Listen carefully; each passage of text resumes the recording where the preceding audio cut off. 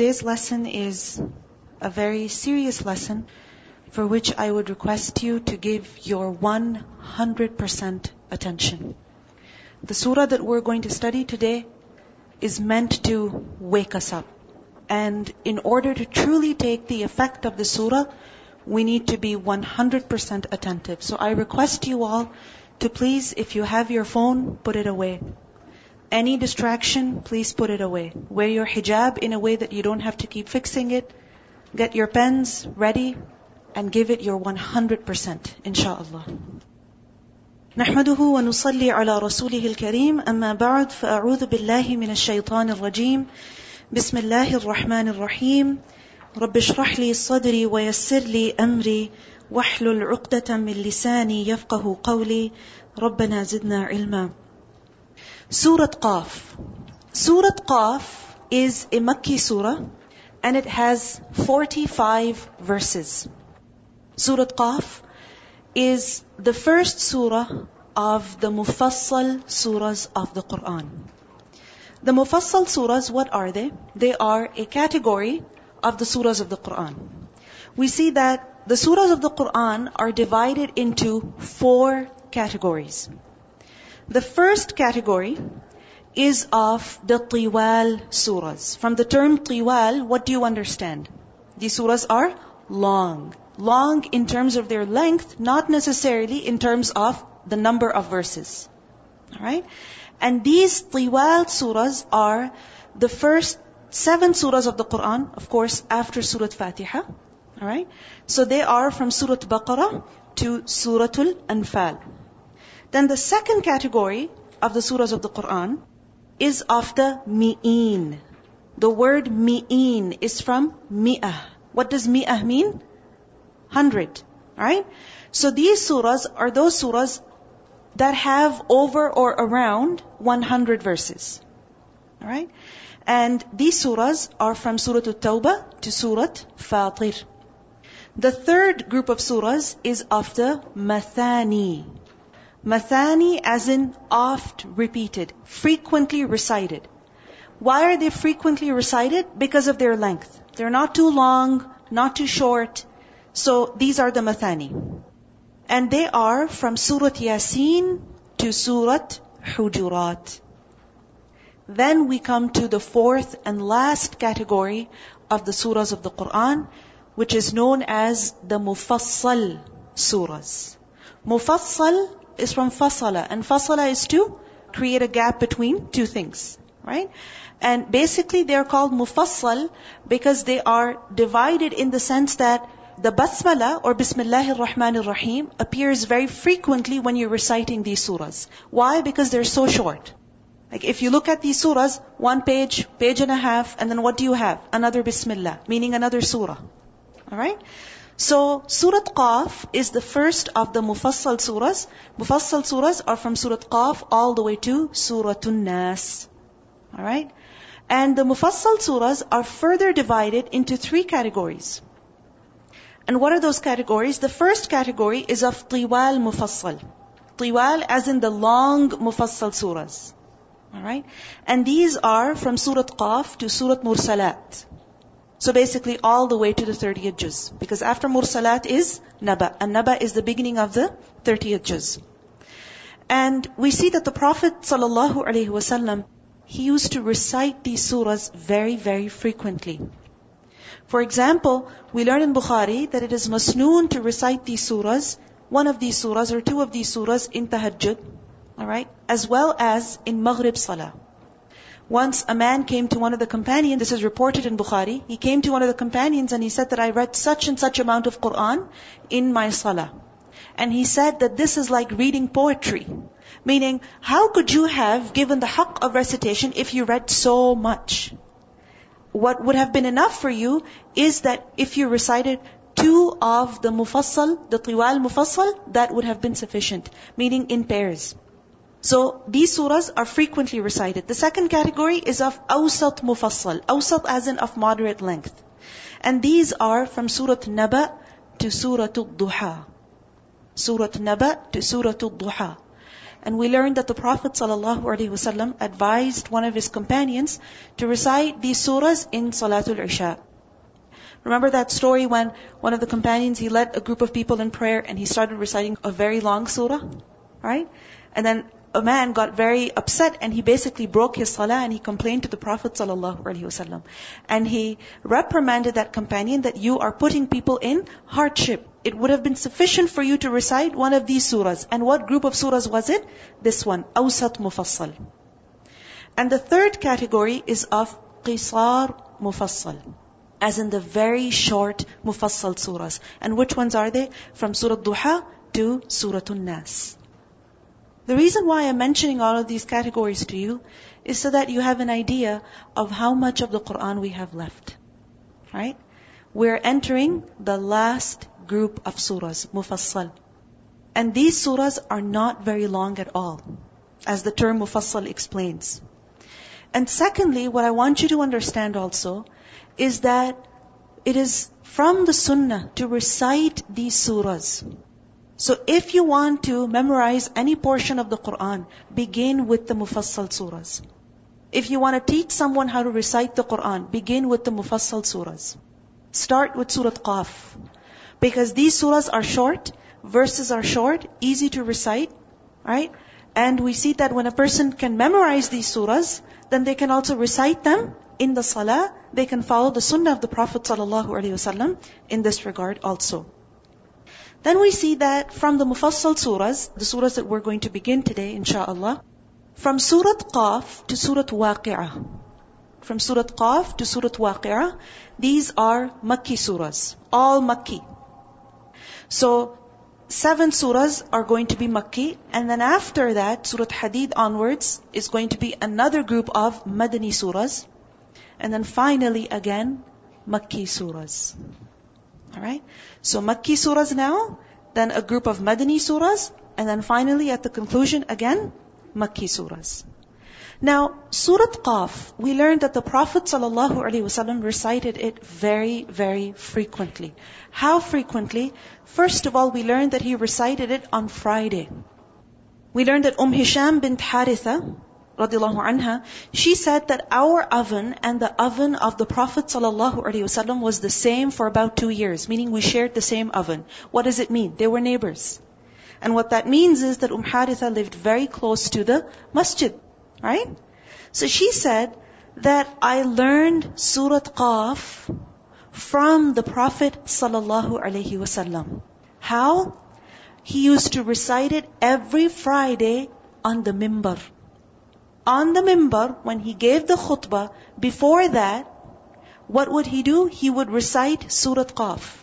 And he recited it so frequently that Haritha is saying that I basically memorized the surah just by listening to it every Friday from the Prophet ﷺ. And this hadith is reported in Muslim. Another hadith tells us, the sister of Amra bint Abdul Rahman, she also said something similar, that I memorized Surah Qaf from the Prophet ﷺ when he used to recite it on the mimbar every Friday. And what this means is that either all of his khutbah or a major part of his khutbah was just the recitation of Surah Qaf. You understand? Either all of the khutbah or a major part of the khutbah was what? Just the recitation of Surah Qaf. Why? Because Surah Qaf, as we will see, is so powerful that just its recitation is enough as a khutbah. You don't need to add any more of your words to leave a powerful message with people, to give a reminder that is beneficial. Surah Qaf, its recitation alone is sufficient. And we see that, unfortunately, this is a neglected sunnah. How often is it that we have heard Surah Qaf being recited from the mimbar on Friday? How often? Probably never. Alhamdulillah, I can say that my father, he follows the sunnah. Alhamdulillah, almost every time that I've heard him giving khutbah, Jumu'ah khutbah, he recites at least a portion of Surah Qaf.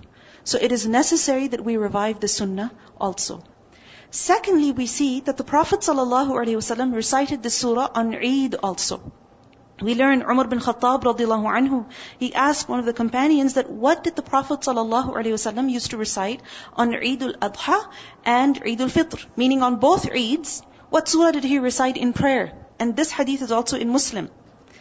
And he was told it was Surah Qaf and Surah Iqtarabat as-Sa'ah وانشق القمر, Surah Qamar.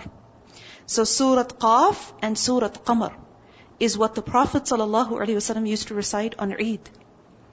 Again, this is a sunnah that is sadly neglected.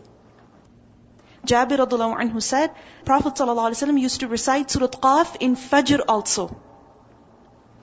This is also reported in Muslim. He used to recite Surah Qaf in Fajr also. What do we see? All of these ahadith, what are they showing us? That firstly, how frequently the Prophet ﷺ recited the surah. And secondly, that he especially recited it in larger gatherings. Why so? Ibn Kathir, he said that because the surah talks about the beginning of the creation and resurrection. It talks about where we came from, right? Why we are here, and also the resurrection. It talks about paradise and hell. It talks about reward and punishment. It gives encouragement and warning. And we will see that all of the remaining surahs of the Quran are like this now. They cover all of these topics. Because when a person hears on these topics, hears about them, then what happens? It is basically for the purpose of strengthening, reviving Iman. Isn't it? And Iman, when it is corrected, then only the heart can be corrected. When there is Iman, then there is Islahul Qulub. When there is strong faith, then the heart is corrected. In the previous surah, Surah Hujurat, we learned about so many important akhlaq. Right? But we cannot correct our akhlaq until and unless there is Iman. Right? We have learned too many rules in the Quran. Up until now, alhamdulillah, we have learned about many commands, many prohibitions. But if we compare our knowledge with our action, then we know that there's a huge discrepancy. There's something lacking. Why? Because we may have a lot of information, but the fact is that here there's something missing. In the heart there's something missing. And what is that? Iman. So these surahs are meant to wake us up. These surahs are meant to strengthen Iman in us so that our hearts can be corrected and so that our actions can be changed. Because if Iman is not strong, then actions do not change. And if actions do not change, then a person cannot be successful. Then we see that when a person reads these surahs over and over again, and when he listens to these surahs over and over again, then what do they develop in him? Iman bil ghaib. Yaqeen in the hereafter, belief in the matters of the unseen, and conviction and certainty in the hereafter also. And we see that in our life, what is our biggest test? One of our biggest tests is this dunya, this world. How quickly we get deceived. How quickly we get deceived. We know what Allah likes, and we know that there's something that He has forbidden, but out of fear of people, or out of love of this world, how easily we compromise on the commands that Allah has given. So what is needed then? Iman bil ghaib. Strength of faith in the hereafter. So that a person can realize the true reality of this dunya and live in that reality, that this world is temporary. What is eternal and what means much more is the life of the hereafter. So this surah is meant to wake us up from the heedlessness that we have engulfed ourselves with. So let's begin the surah. Bismillahir Rahmanir Rahim. Qaf wal Qur'anil Majid. Qaf. Huruf muqatta'at. It is of the huruf muqatta'at. But you see, it's only one harf. And some have said that Qaf is referring to the Qur'an, or that it is referring to something else. But keeping this Qaf consistent with the other letters that appear before many surahs of the Qur'an, it is safer to say that Qaf is of the huruf muqatta'at. Wal Qur'anil Majid, by the Qur'an that is glorious. Allah is taking an oath over here by what? By the Qur'an. Why is an oath being taken? When an oath is taken by something, right, by the Qur'an, then it is as if that object is being made a witness to what is being said. When we say, by Allah, I never did this, what does it mean? Allah is my witness that I didn't do it. So, Qur'an is being made a proof of something over here. Wal Qur'an al-Majid. And the Qur'an is described as Al-Majid. Al-Majid, honorable. Dhul Majd, meaning one that has Majd. What is Majd? Glory. Majd is glory. Basically, Majd is when something is superior to another. When something has azama, greatness, right? Complete sovereignty, glory, and greatness. The Arabs would say, في كل شجرة نار واستمجد المرخ والعفار. An example of how the word majd was used. That every tree can produce fire, meaning all you need for fire is what? Wood. Right? But they said that wastamjadal, this and this tree. That these two trees, markh and ifar, they are next level. Meaning, these trees, they're best for making fire. Alright? So, majd, what does it mean then? It is when you're trying to show the superiority of something over others. Wal Qur'an al-Majid, the Qur'an, by the Qur'an, that is honorable, that is glorious. Allah takes an oath by the Qur'an, declaring that it is honorable, that it is respectable, compared to what? Compared to all other scriptures. How is it honorable over all other scriptures? Because it is muhaymin over them. What does muhaymin mean? One that is a caretaker, in the sense that one that has basically preserved in it all the main messages that Allah subhanahu wa ta'ala has revealed. Right? Then the Qur'an is also nasikh. It is one that abrogated the previous scriptures, and it is not mansukh, meaning it will not be abrogated by another scripture that will come after it. The Qur'an is hakim, and it is not mahkum. Meaning the Qur'an is what decides what we should do. We don't impose our judgments and decisions on the Qur'an. The Qur'an is to be followed, not to be dictated. In Surah Buruj, Allah subhanahu wa ta'ala says, بَلْ هُوَ قُرْآنٌ مَجِيدٌ. It is a Qur'an that is Majid. So Qaf, wal Qur'an al-Majid. What's the response to this qasam? What's the jawab? It's not mentioned. It's not needed, in fact. Why? Because it is implied by the context. And we will see that this is a prevalent style in the Makki surahs that we're going to study now. That how an oath is mentioned, but the response to that is not mentioned. Why? Because it's implied. And what is that over here? Wal Qur'an al-Majid. By the glorious Qur'an. The Qur'an is proof that Allah is true, that the messenger is true, that this book itself is true, that the hereafter is true. Wal Qur'an al-Majid. The Qur'an's message is clear. Bal ajibu. But what is the response of the people? Bal, rather, ajibu. They wonder. They are in amazement. And remember, the word ajab, to find something amazing, it is of two types. One type of amazement is of denial. That you find something too shocking, as in too unacceptable, you just deny it. You say, no way, this is not true. Correct? Like for example, if somebody were to tell you, you could actually go on the moon from here to there in one day. What would you say? No way. Right? Why? You find it shocking, astonishing, but you know that it's not possible. This is ajab of inkar. Then there is another type of ajab, which is of istihsan. When you like something, when it makes you happy. Right? For example, if your parents just show up, or your friend just shows up, then of course you're happy, you're surprised. Right? But that is istihsan. You like it, you appreciate it. Allah says, bal ajibu, they are wondering. They are in amazement. What kind of amazement is this? Of denial.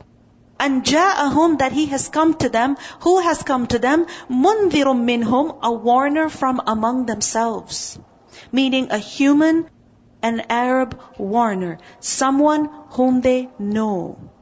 فَقَالَ الْكَافِرُونَ. So the disbelievers say that هَذَا شَيْءٌ عَجِيبٌ. This is a thing that is strange. This is something very strange. What is it that they find very strange? The coming of a prophet. So they deny him. In Surah Yunus, ayah number 2, Allah says, أَكَانَ لِلنَّاسِ عَجَبًا أَنْ أَوْحَيْنَا إِلَى رَجُلٍ مِّنْهُمْ أَنْ أَنذِرِ النَّاسِ وَبَشِّرِ الَّذِينَ آمَنُوا. Is it surprising for people? Do they find it amazing that we have sent a messenger to warn people and also give good news? Do they find that amazing? Well, they shouldn't find that amazing. They shouldn't find it strange. Why? Because it's not the first time that Allah has sent a messenger. So they find it strange that Allah has sent a messenger, and then they say, أَإِذَا مِتْنَا. What? إِذَا, when, mitna, we have died. Another thing they find strange is the message that the Prophet has brought, particularly regarding the hereafter and resurrection. So they say in their amazement, أَإِذَا مِتْنَا, when we have died, وَكُنَّا تُرَابًا, and we have become dust. Meaning, he says that we are going to be resurrected when we have died and we have turned into dust, meaning our bodies have disintegrated into the earth. He says that then we'll be resurrected. ذَلِكَ, that is رَجْعٌ بَعِيدٌ. They say that that is a raj', meaning a return. That is ba'id. What does ba'id mean? One that is very far.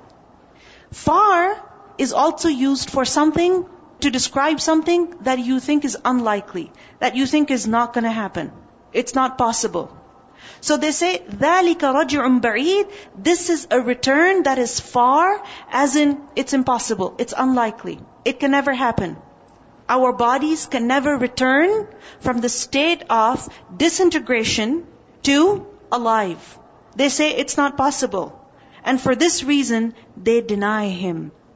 Allah says, قَدْ عَلِمْنَا. They wonder how they will be resurrected, if even they can be resurrected. And on the basis of that, they deny the messenger. Well, they should know that قَدْ عَلِمْنَا. We know. Allah knows. We know مَا تَنْقُصُ الْأَرْضُ. مَا, that which. تَنْقُصُ, it reduces. Al-ardu, the earth. It diminishes, meaning what the earth diminishes. Minhum, from them. From them as in from their bodies. They don't need to give the Prophet a lesson about what happens when a person dies. Allah knows what happens to a body when it is dead. Allah knows what the earth consumes of the dead bodies. مَا تَنْقُصُ الْأَرْضُ مِنْهُمْ. What the earth diminishes of their bodies. Naqs is to diminish, to lessen. When a body is buried, it is full, in whatever sense. Then what happens? Over time, it decomposes. It disintegrates. Right? As it dries up, and as the earth eats it away, then what happens? The cells of the body, they go away. The hair, the flesh, the blood, the bones, everything goes away eventually, turns into dust, and Allah says, we know about that. You don't need to tell us. And we know exactly where each and every bit of everyone's body goes. وَعِنْدَنَا, and with us is kitabun hafiz, a book, a record that is hafiz. Hafiz as in one that has preserved everything. What is this book? The Lawh al-Mahfuz, in which every fact has been preserved. Even the falling of a leaf is preserved. Isn't it so? Not a leaf falls except that it is in a clear record. The falling of a leaf, what does it mean? That something was just taken away from the tree. Right? Something that the tree had, now naqs, it's gone.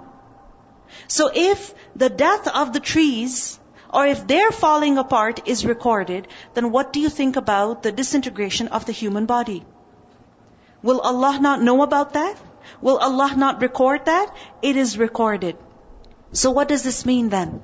وَعِنْدَنَا كِتَابٌ حَفِيظٌ. You think that it is impossible for Allah to resurrect? Because when someone dies, their body is lost in the earth. It's not lost in the earth. Wherever every single part of the body goes, Allah knows about it. If you think about it, when we're alive also, does something diminish from our body? Yes. Every single day, what do we lose? So many skin cells. Hair, isn't it? We don't know where it goes. We clip our nails. And sadly, I've heard a complaint that sometimes when people come in the evening or on Monday, then they find nails in the masjid. Lots of nails. I don't know where they come from. But we should be careful about the cleanliness of the masjid. Because even if we bite a nail off and throw it somewhere, we don't know where it ends up. But Allah knows where it ends up. And we should be careful about that. Allah knows where every part of our body ends up. قَدْ عَلِمْنَا مَا تَنْقُصُ الْأَرْضُ مِنْهُمْ وَعِنْدَنَا كِتَابٌ حَفِيظٌ. Allah will recreate people. بَلْ كَذَّبُوا بِالْحَقِّ. بَلْ rather كَذَّبُوا بِالْحَقِّ. They have denied the truth. لَمَّا جَاءَهُمْ. When it came to them. The truth came to them. The truth, as in the Quran, the messenger, it came to them, and what did these people do? They rejected it. And when they rejected it, Allah says, فَهُمْ. So they are فِي أَمْرٍ. In a matter, meaning in a situation that is marij, that is confusing. They are in a confused condition. Marij is from the root letters mim, ra, jim. Maraja. Maraj al-bahrayni yaltaqiyan. What does maraja mean? To mix. Right? It is basically to bring two or more things together in such a way that each object or each thing retains its identity. Alright? Like for example, if you were to take a bowl and mix in different kinds of beans or beads, let's say. Right? You mix them up, all different sizes, all different colors, all different types. Right? Maraja, you've mixed them up, but each bead or each bean has retained its identity. Isn't it?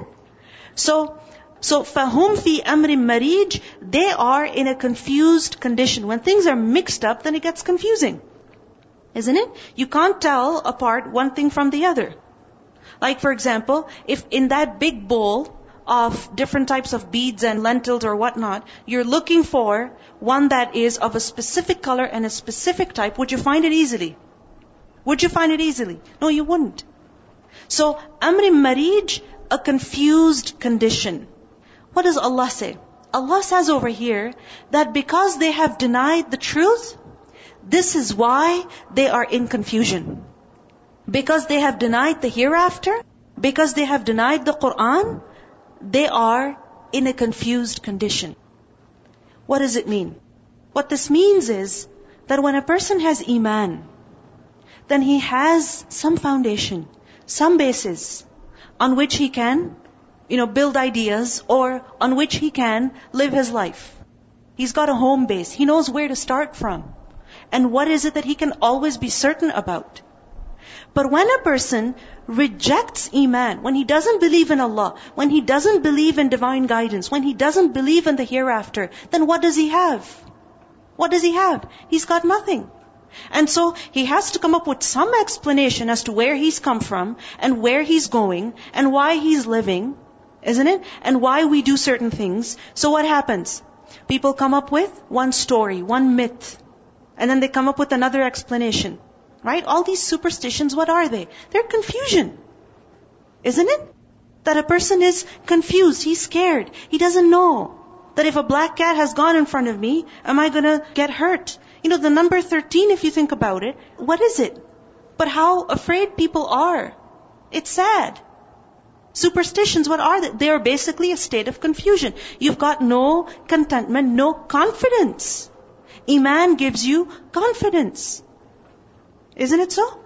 And if you think about it, all the different sciences that are out there, what is one of the fundamental principles? That our ideas can be wrong. When you study any science, there's this major thing you must understand, that our ideas can be wrong. So then, what happens? A researcher, for example, will come up with a hypothesis or a theory, and they have to prove it wrong, basically. Right? They go the opposite way. They have to prove it wrong. If it's proven wrong, it's not true. But if it cannot be proven wrong, then it will be accepted until maybe 50 years down the road, somebody else will prove it wrong, and then that will also be rejected. Go ahead. The meaning means not to be cut down, right? And after the discoveries, we know that the atom has different parts, right? Electron, neutrons, and protons, and positron as well. So even the meaning of the atom, not to be cut down, is wrong. Yeah, right? I mean, this is not to criticize science, but this is just to make you understand that when we will reject Iman, then we will be lost. Because sometimes people say that, you know what, I have to have a very neutral approach to religion. So I will pretend for these 5 minutes that I don't have any faith, and then I will think about life, and then I will think about the hereafter, and I will think about this and that. You're just confusing yourself. Because no matter how hard you try, you're not going to get the answers to life's questions just by observation, just by your mind. You have to have belief in the unseen. Assalamu alaikum. All these days they were saying that fatty foods and, avoid fat, it's cholesterol, it's bad. And now they've come up with a thing that all that was wrong and it's good to have fat in your food and it's good for the body. I mean, there's this TED Talk I watched about stress, that how stress is actually good for you. Right? It's actually good for you. But if you think about it, how often is it that we hear or we read in books and we have to study in books that stress is so bad for you? Isn't it? Yes, it has its negative effects, but it also has its positive effects. This is just to, again, give you an idea that, in life, we have to have some basis. We can't live on pure ignorance. We can't live like that. Otherwise, life would become so difficult. So, بَلْ كَذَّبُوا بِالْحَقِّ لَمَّا جَاءَهُمْ فَهُمْ فِي أَمْرٍ مَرِيجٍ. As a result, they are in a confused condition. And then we see that this confused condition was also with respect to what they said about the Prophet ﷺ. They didn't believe in him, but then they had to come up with something, as in, who is he? What is he? So at one point they called him a magician, another point they called him a liar, then they called him a poet, then they said something else. Right? Make up your mind. فَهُمْ فِي أَمْرٍ مَرِيجٍ. Let's listen to the recitation of these verses. أعوذ بالله من الشيطان الرجيم. بسم الله الرحمن الرحيم. قاف والقرآن المجيد. بل عجبوا أن جاءهم منذر منهم فقال الكافرون هذا شيء عجيب أإذا متنا وكنا ترابا ذلك رجع بعيد قد علمنا ما تنقص الأرض منهم وعندنا كتاب حفيظ بل كذبوا بالحق لما